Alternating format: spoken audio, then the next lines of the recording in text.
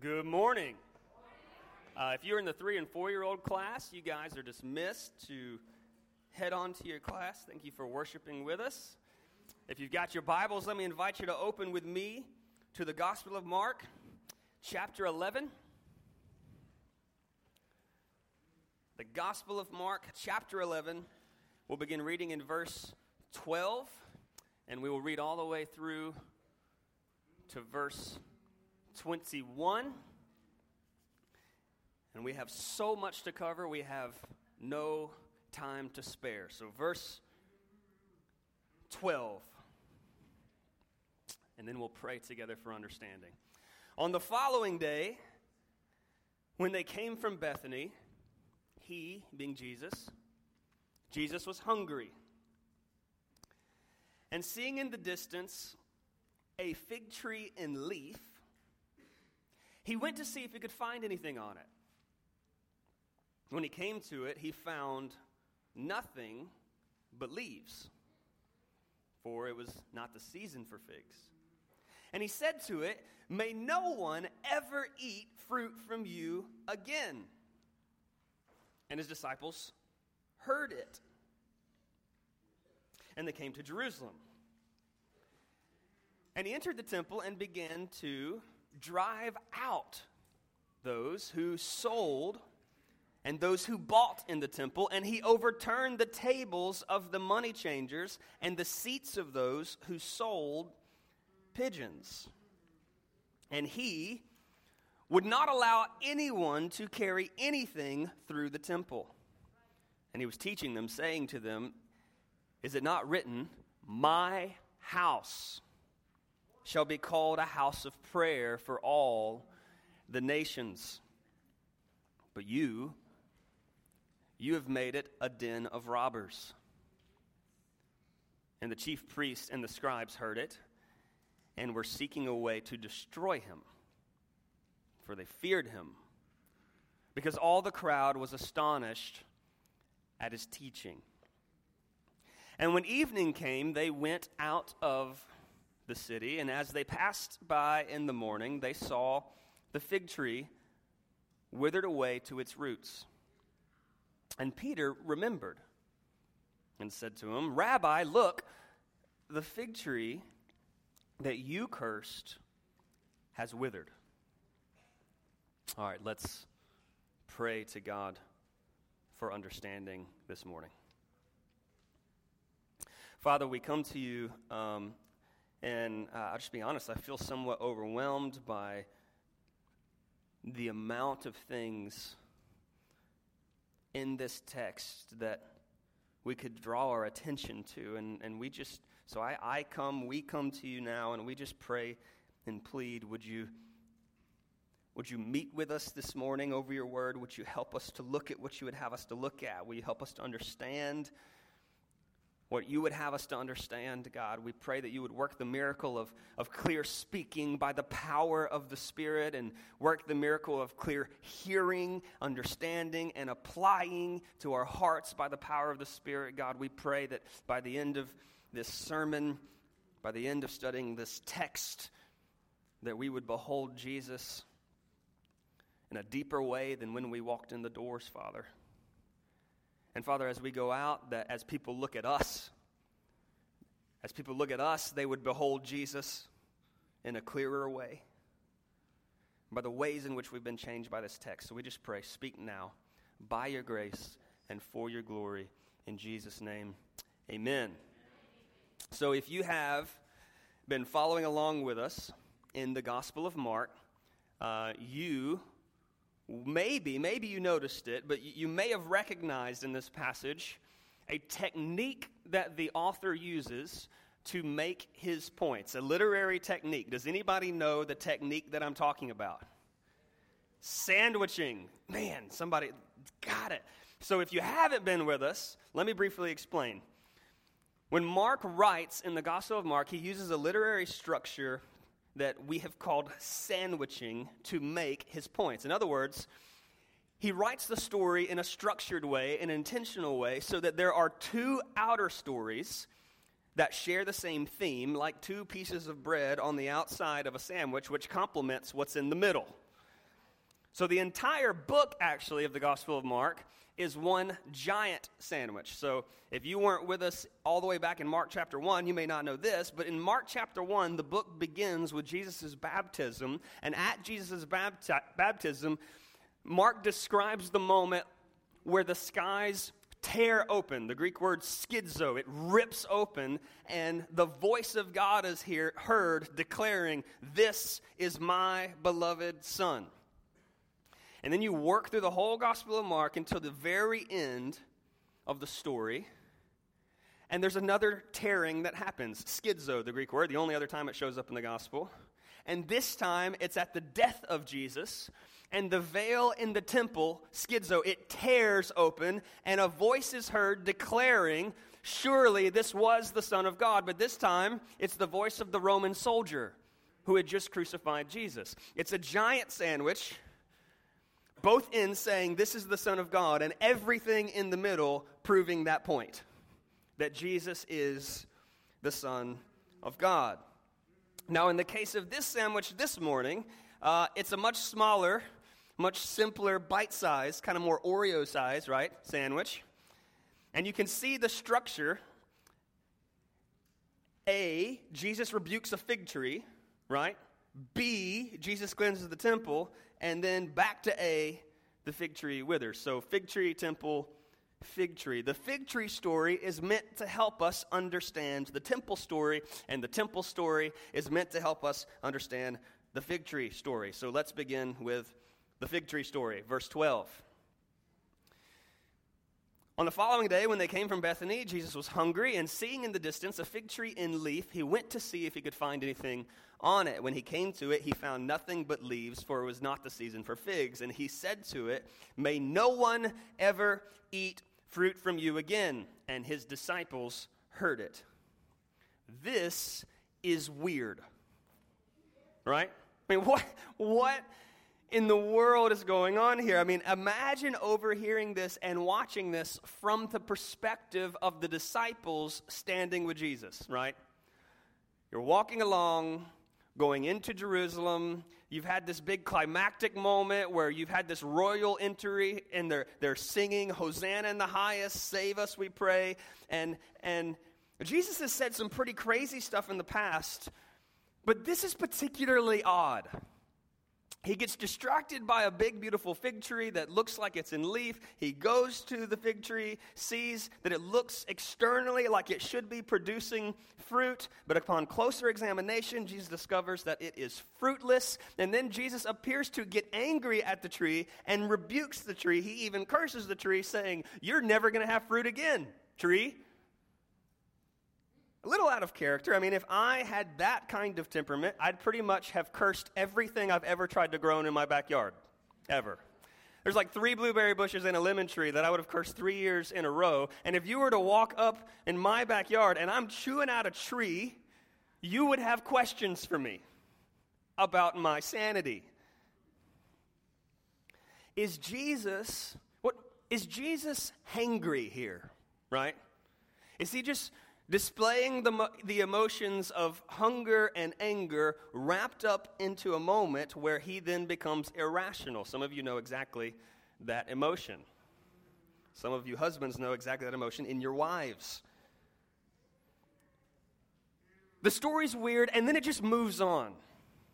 The story just kind of moves on from the fig tree incident. Everybody's kind of like, well, that was strange. They move on, and honestly, it doesn't make sense until we circle back around at the end. But the story transitions straight from the fig tree to Jesus' now entrance into the temple. Mark 11, verse 15, "And they came to Jerusalem, and he entered the temple." Now let me pause here before we explore what happens on the entry of the temple, because I think it's important that you visualize what Jesus is walking into.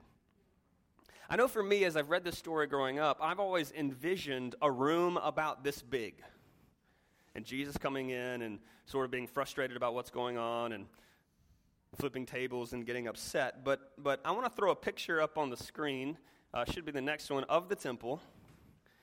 And the picture looks big, but I want you to listen to the dimensions here of what Jesus is entering into on this day. The temple consisted of 4 divisions, the first being that outer wall, the largest division known as the Court of the Gentiles, the place where you could come in and worship the one true God, no matter what nation you were from, didn't have to be part of Israel. But that outer fenced area, that outer wall, is 500 yards by 325 yards long, meaning that the temple was 35 acres.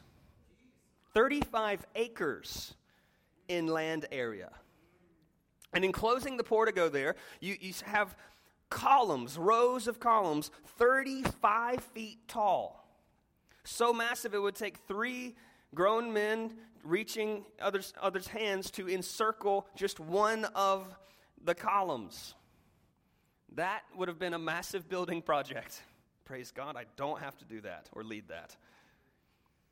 In this large court, so this 35-acre region of area, there would have been merchants selling sheep and doves and animals and rams and goats for sacrifice, and there would have been money exchanges for those animals. So many people would pilgrimage from all over the world to sacrifice to the one true God. But instead of bringing an animal with them, which would get hurt along the way or sick along the way and no longer be without blemish, rather they would convert that to money, bring it to the temple, and then just buy their animal for sacrifice at the temple. But here's the problem. You couldn't just use any money in the temple to buy an animal. You had to have that money exchanged, because the temple would not take money with pagan gods or images of Roman rulers on it. It had to be money without images of the false gods if you're going to spend it on worshiping the one true God. So therefore, money exchanges were set up, and all of this was overseen, of course, by the Sadducees and the Sanhedrin, the Jewish religious leaders. Now, again, we underestimate the enormity of the operation. In AD 66, Josephus comments that on Passover that year, 255,600 lambs were sacrificed in worship to God. This is Passover week that Jesus enters into the temple. Jesus is entering into a massive spectacle of epic proportions designed to point people to the glory of the one true God. Here enters in Jesus, God in the flesh, into the temple that was dedicated to worship the one true God. And this is how he enters, verse 15.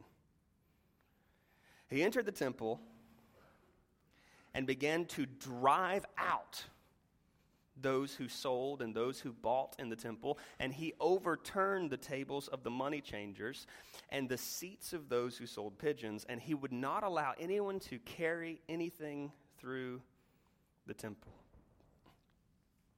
And again, we're left going, is Jesus just having a bad day here, right? First the fig tree, and now really surprising behavior. I mean, as far as the New Testament's concerned, I mean, Jesus, it looks like Jesus just straight up loses his cool, right? I mean, he enters the temple and he begins to drive people out, overturn tables. It is unlike anything we've seen of Jesus. I mean, we've seen Jesus get intense at times, specifically with hypocrisy, and we've seen him use strong language when Peter tried to stop Jesus from making his way to the cross, right? We've seen Jesus use strong words, but now we see a literal physical response from the meek and humble Jesus. I mean, in John chapter 2, verse 15, it says that Jesus literally makes a whip of cords in order to drive out the animals, the sheep and the oxen, and it says that he poured out coins of the money changers and overturned their tables. And this is what we should want to know from this text. What in the world could provoke Jesus, the sinless one, to this degree of righteous anger? In other words, why was Jesus so mad? I mean, after all the stupidity we've seen from the disciples over the last several chapters, why in the world was Jesus this provoked to this level of anger when he enters the temple. We as Christians, we should care, right? I mean, really, all people should care pretty deeply about the kinds of behavior or attitudes that would infuriate the divine Son of God. So we need to, here's our path forward. We really need to look at several things, but we're going to just look at two big truths about what the temple was designed for. And we're going to see how those designs were ignored. Look at verse 17, where we get a little more clarity, where Jesus begins to open his mouth and teach why he is reacting this kind of way. Verse 17 says, "And he was teaching them and saying to them, 'Is it not written, my house shall be called a house of prayer for all the nations? But you have made it a den of robbers.'" So, did anyone, just as I was going through the physical magnitude of the temple, did that correct maybe some misassumptions of the temple? Did you have a smaller vision of the temple in your mind, physically, right? I mean, me too. Just like you've got sort of a presupposition of the smallness of the temple physically, you also have a presupposition of the smallness of the temple theologically, and how important it is in the story of the Bible.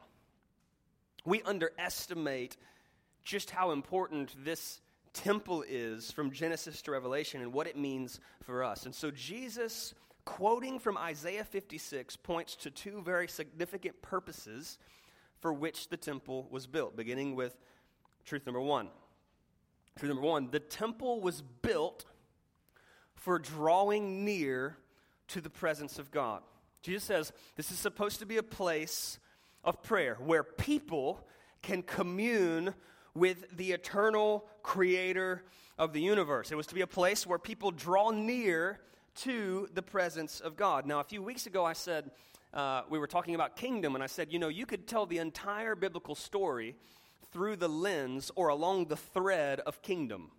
The kingdom of God, and then the opposing force, the kingdom of man, that refuses to submit to the true king over the world. But at the same time, that's not the only thread you could use to tell the biblical story. You could also use the theme of God's presence among God's people.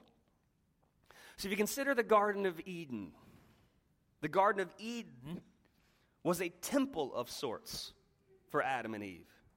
In the beginning, in the garden, God himself was very much with his people, present with them. He makes himself manifest. He walks in the presence of the garden with his people. There was no separation, no shame, no fear. Humanity felt at home with divinity. Humanity felt at home with God, and God freely drew near to them as they freely drew near to God. There was relationship between man and God until sin comes into the world, right?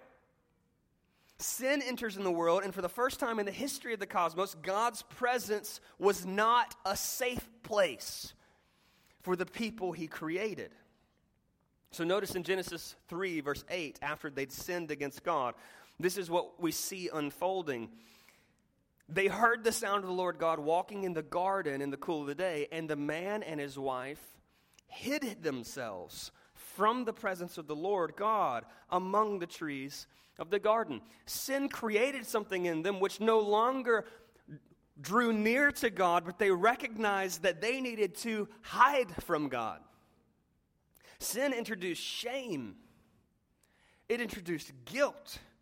It introduced separation. Sin is not safe in the presence of a holy God. Therefore, they recognized sinners would not be safe in the presence of a holy God. He said it would lead to death. So in Genesis 3, Adam and Eve are kicked out of the garden, right?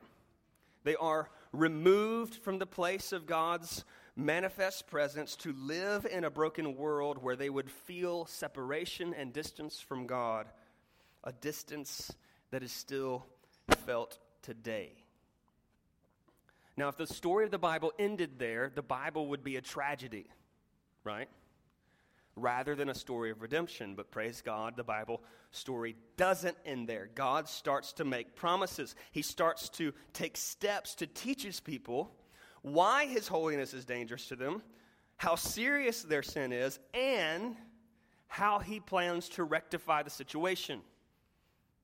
So the temple was a big part of God's demonstration of his holiness, the sinfulness of people, and how God planned to rectify the situation. So in the book of Exodus, God manifests his presence again, this time on a mountain with fire, and the message is, don't even touch the mountain. If your animal touches the mountain where my holiness is, it will die.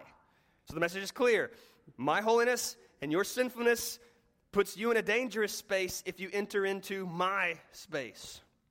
What you need as people is a miracle.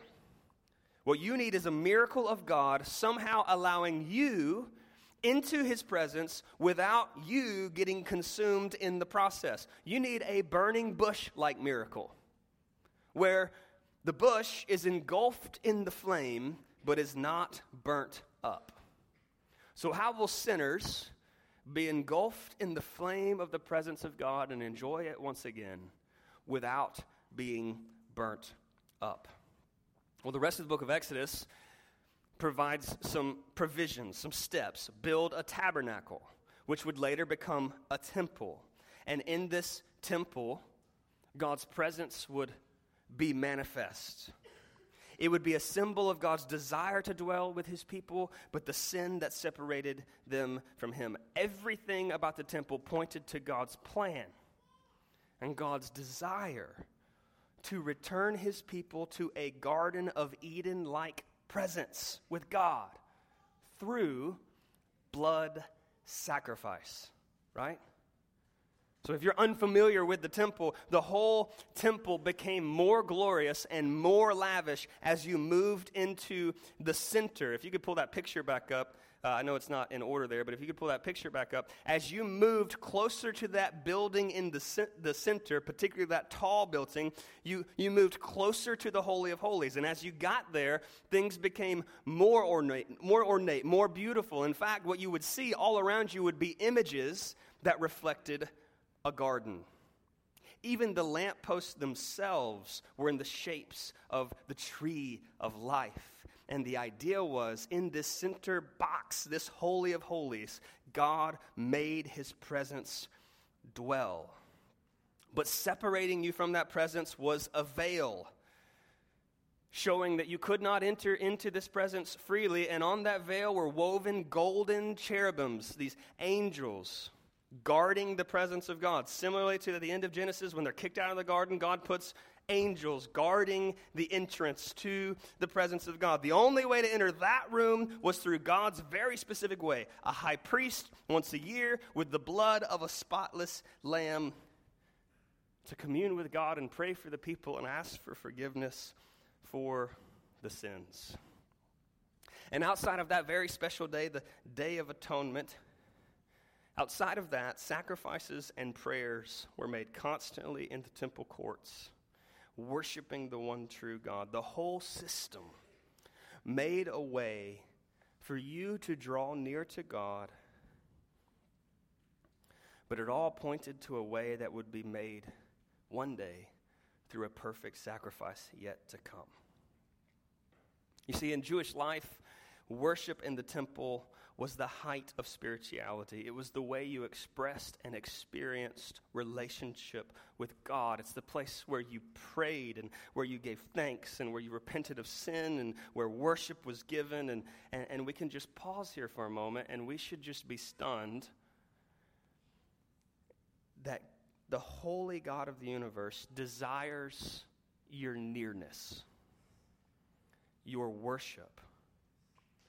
But he also desires you to see him rightly. He aims for you not just to draw near to a God of your own creation, but to draw near to God as he really is, holy and righteous. The temple was a reminder that God desires to be near his people, but that sin very seriously separates people from God. And as Jesus enters in the temple, what he finds is that the priorities of the temple's original creation have been forgotten or ignored. So like a fig tree with beautiful leaves that looks good from the outside, the temple, a beautiful spectacle from the distance, but upon closer examination, was a fruitless enterprise. Verse 17 of Mark 11. Is it not written, my house shall be called a house of prayer for all the nations, but you've made it a den of robbers. So the den of robbers language, obviously not good, right? Comes from the Old Testament. Jesus is bringing a situation that happened hundreds of years prior and saying, you're just like the Israelites of old who got this temple destroyed. You're sinning in the same way that God's people have always sinned. You take the good gifts of God and you ignore the God who gave them to you. And you turn them into things that worship yourself rather than the one true God. There's corruption here happening that has always been happening among the people of God. There's a brokenness here being put on display in the place where God was supposed to be put on display. He quotes from Jeremiah chapter 7, verse 1, where Jeremiah similarly warned the people in the temple. Jeremiah chapter 7, verse 2, Jeremiah says, stand in the gate of the Lord's house and proclaim there this word and say, hear the word of the Lord, all you men of Judah, who enter the gates to worship the Lord. Thus says the Lord of hosts, the God of Israel, amend your ways and your deeds. I will let you dwell in this place. Do not trust the deceptive words. This is the temple of the Lord, the temple of the Lord, the temple of the Lord. If you truly amend your ways and your deeds, if you truly execute justice with one another, if you don't oppress the sojourner and the fatherless or the widow or shed innocent blood in this place, if you don't go after other gods to your own harm, then I'll let you dwell in this place in the land I gave to the old of your fathers forever. Behold, you trust deceptive words to no avail. Will you steal, murder, commit adultery, swear falsely, make offerings to Baal, go after other gods that you've not known, and then come stand before me in this house, which is called by my name, and say, we are delivered? Only to go on doing all these abominations? Has this house, which is called by my name, become a den of robbers in your eyes? Behold, I myself have seen it, declares the Lord. Why is Jesus so angry here? He enters into the place where God is to be worshiped, and he finds hypocrisy. He enters in the place where God is to be glorified, and he finds the glory of God being exchanged for money and selfish ambition. This is big business happening in the temple. Merchants are selling animal sacrifices in the court for inflated prices with temple taxes. Merchants are exchanging money, but that money was taxed by the temple leadership. Worship was happening in the temple for sure. Worship was happening, but it wasn't worship of the one true God. It was worship of comfort, possessions, money, and self, all in the name of the one true God. It was the worship of self with the name of Yahweh on their lips. Why is Jesus so angry? Because he enters into the place where God was supposed to look supremely valuable. And he found upon closer inspection that God was being made to look worthless in the lives of those present. See, along the way, the goal of the temple was no longer to draw near to God at all. No longer about having a right relationship with God, no longer about hearing and obeying his word, no longer about offering worship. The glory of God had been exchanged. In fact, the text says that Jesus was stopping people from passing through, carrying things. And so what's happening here is that the temple is so large, It takes up a big footprint in the city, and if you're on one side of the city, when they get to the other side of the city, you don't really want to walk around, and so you just carry all your stuff and your donkeys and everything, and you just trek on through the temple where people are supposed to be worshiping. And so what you have now is this highway of people's own convenience streaming through the center of the temple with no regard for the God who dwells there. How quickly can the things of God become commonplace in our lives, and how easily do we take very good things that glorify God and twist them into things that glorify ourselves? Why is Jesus so angry? God's people looked religious, like a fig tree in full leaf, but no fruit was found there. And all of this countered yet another purpose for which the temple was built. Notice the second part of Jesus' quotation in verse 17. It's called a house of prayer for all nations. So here's number 2 reason why the temple existed. The temple was built to draw the nations of the world to God. So one of the clear purposes of the temple was not just to provide a place of worship for the Jews, but to provide a witness to the watching world. So even in its creation, when you listen to Solomon's prayer just before God's fire falls and fills the temple, listen to one of the things that Solomon prays for in 2 Chronicles 6, verse 33. He says, "Hear from heaven your dwelling place, and do according to all for which the foreigner calls to you, in order that all the peoples of the earth may know your name and fear you, as do your people Israel, that they may know that this house that I've built is called by your name."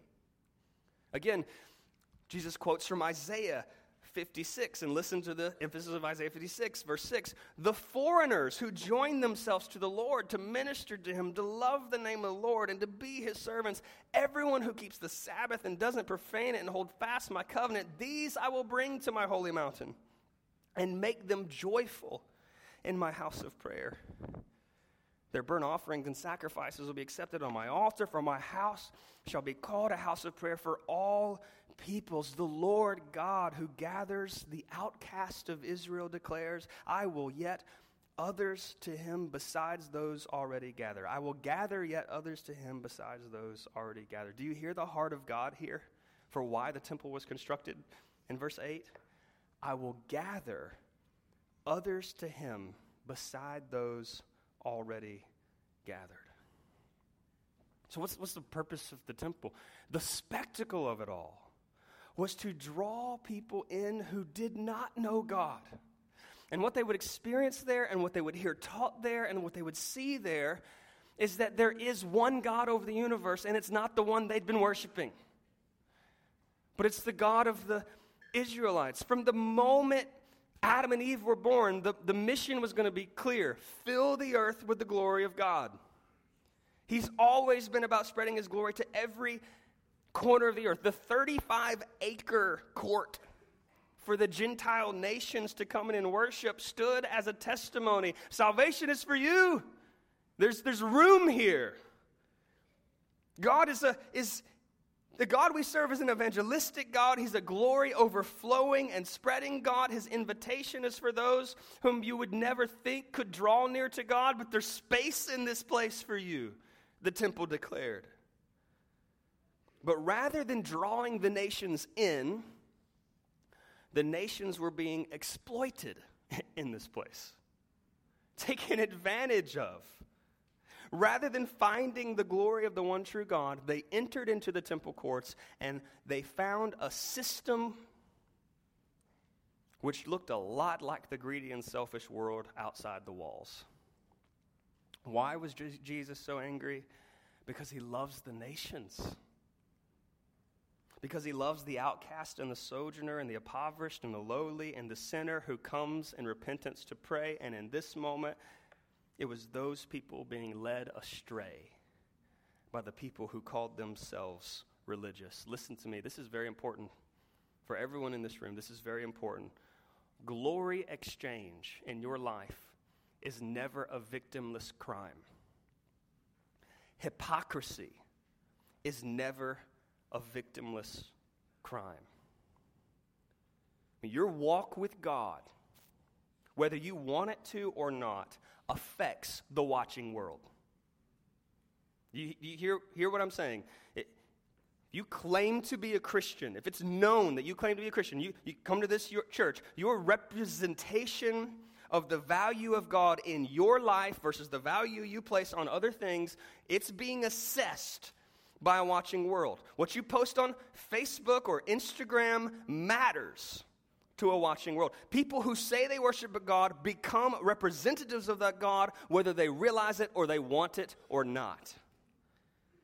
So let me ask you a question.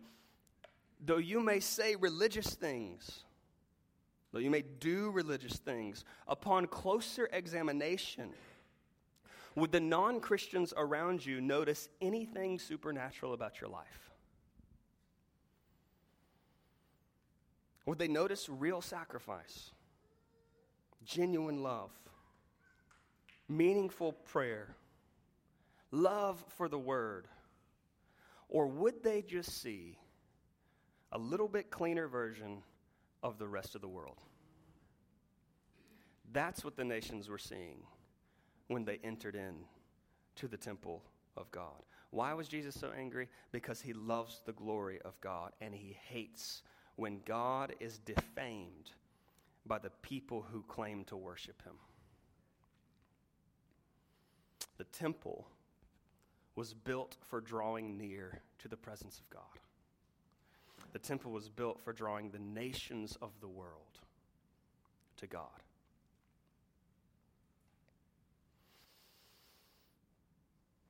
So Jesus declares a rebuke over the temple.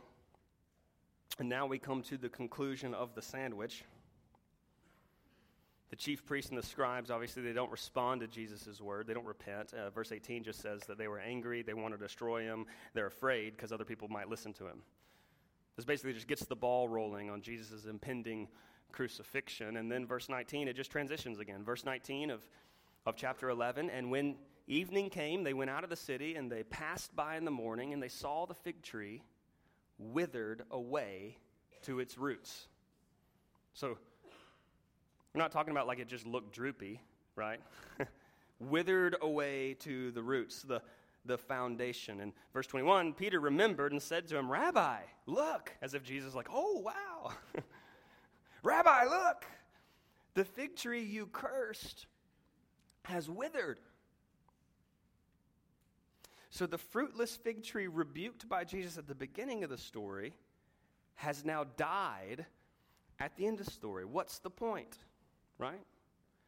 So there's two institutions here, two fruitless institutions that Jesus rebukes. He rebukes the fig tree and he rebukes the temple. And now we've seen what happened to the fig tree.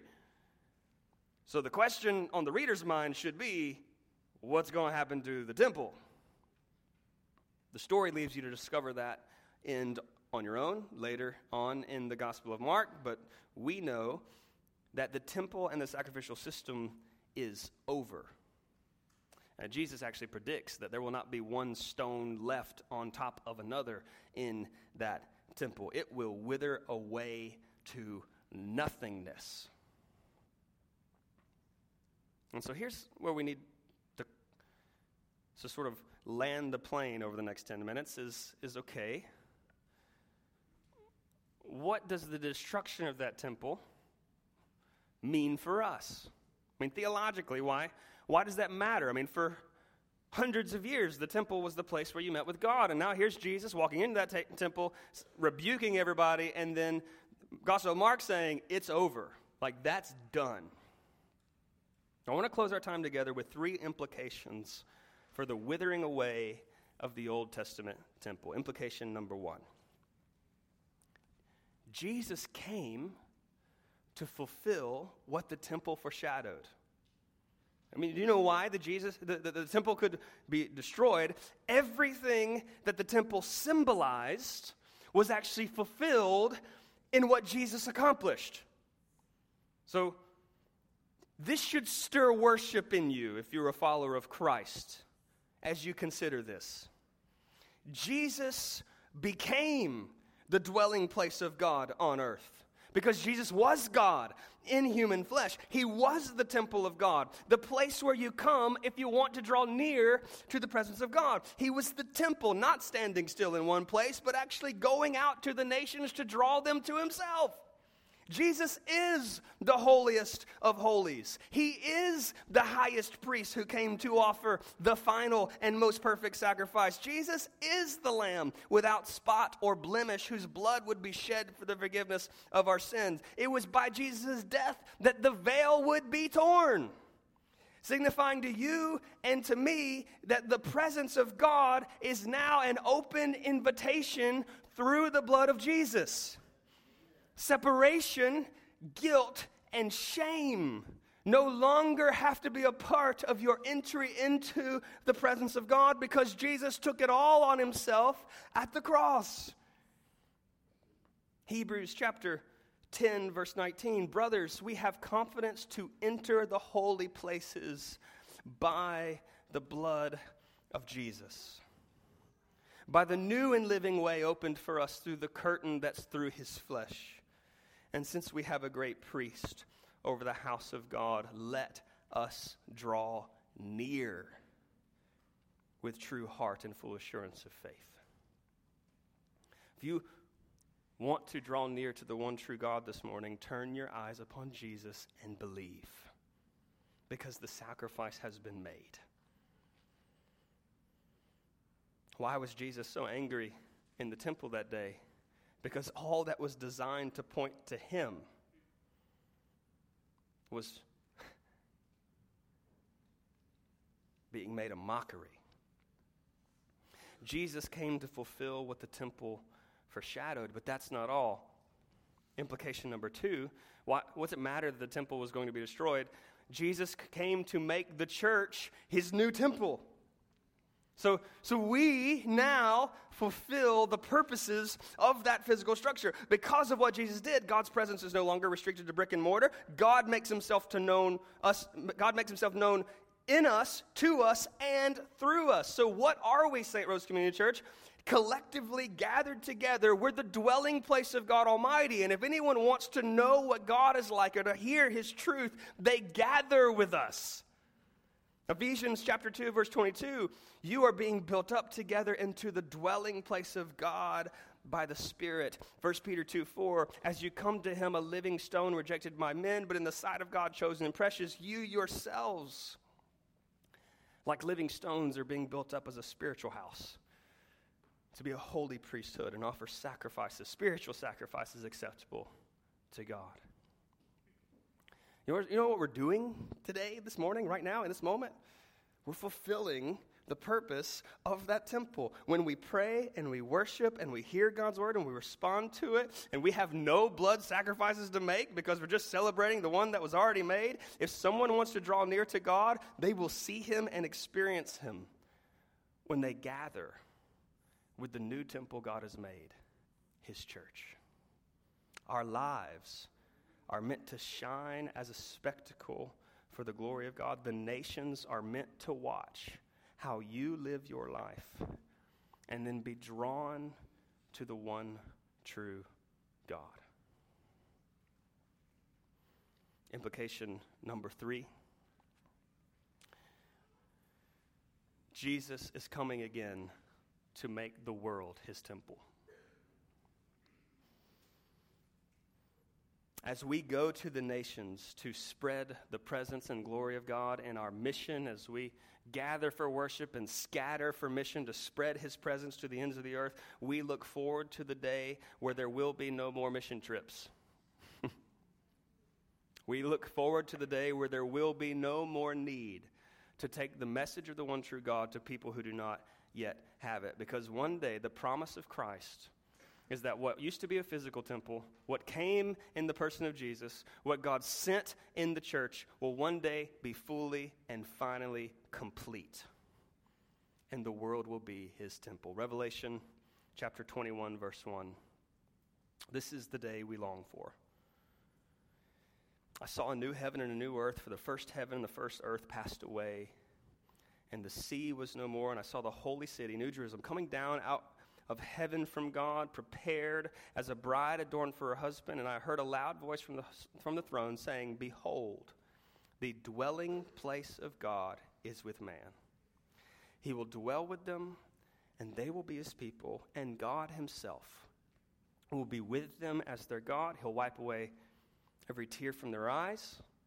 Death shall be no more, neither shall there be mourning, nor crying, nor pain anymore, for the former things have passed away. The whole story of the Bible could be told from the presence of God and his people to the presence of God and his people. The garden that we lost in sin, Christ has restored through his sacrifice, and God is leading us back into. Revelation chapter 22, verse 1, as angel is giving the tour of the new world, should sound familiar of something that you saw in Genesis 1 and 2, right? Revelation 22, the angel showed me the river of the water of the life, and bright as crystal flowing from the throne of God and of the Lamb through the middle of the street of the city. Also on either side of the river, the tree of life with its 12 kinds of fruit, yielding its fruit each month. The leaves of the tree were for the healing of the nations. No longer will there be anything accursed. But the throne of God and of the Lamb will be in it. His servants will worship him. They will see his face. His name will be on their foreheads, and night will be no more. They will need no light of lamp or sun, for the Lord will be their light, and they will reign forever and ever. In the new temple, in the new world, there will be no more fruitless trees. So let me just conclude with this question as we transition into a time of worship. If Jesus were to enter the courts of your heart and life, would he find fruit that corresponds with the leaves you put on display on the outside? Would he find a heart that loves drawing near to God and longs to reach the nations for his glory? Or would he find a fruitless heart that loves looking religious while worshiping self? Let's turn to Jesus this morning, where we find forgiveness and where we find the purpose of our lives. Let's pray together.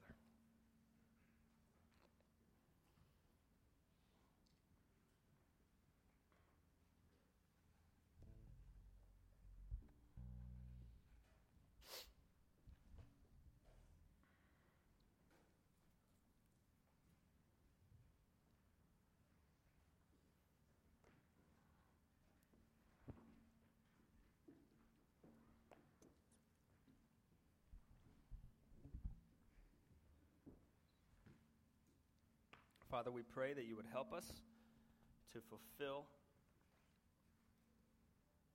what you've called us to be. Father, we pray that we would, as a chosen race and royal priesthood, a holy nation, a people for your possession, may we proclaim the excellencies of he who called us out of darkness and into marvelous light. Help us to fulfill the purpose of the temple and be the people whom the world can turn and find the presence of God. We pray this in Jesus' name. Amen.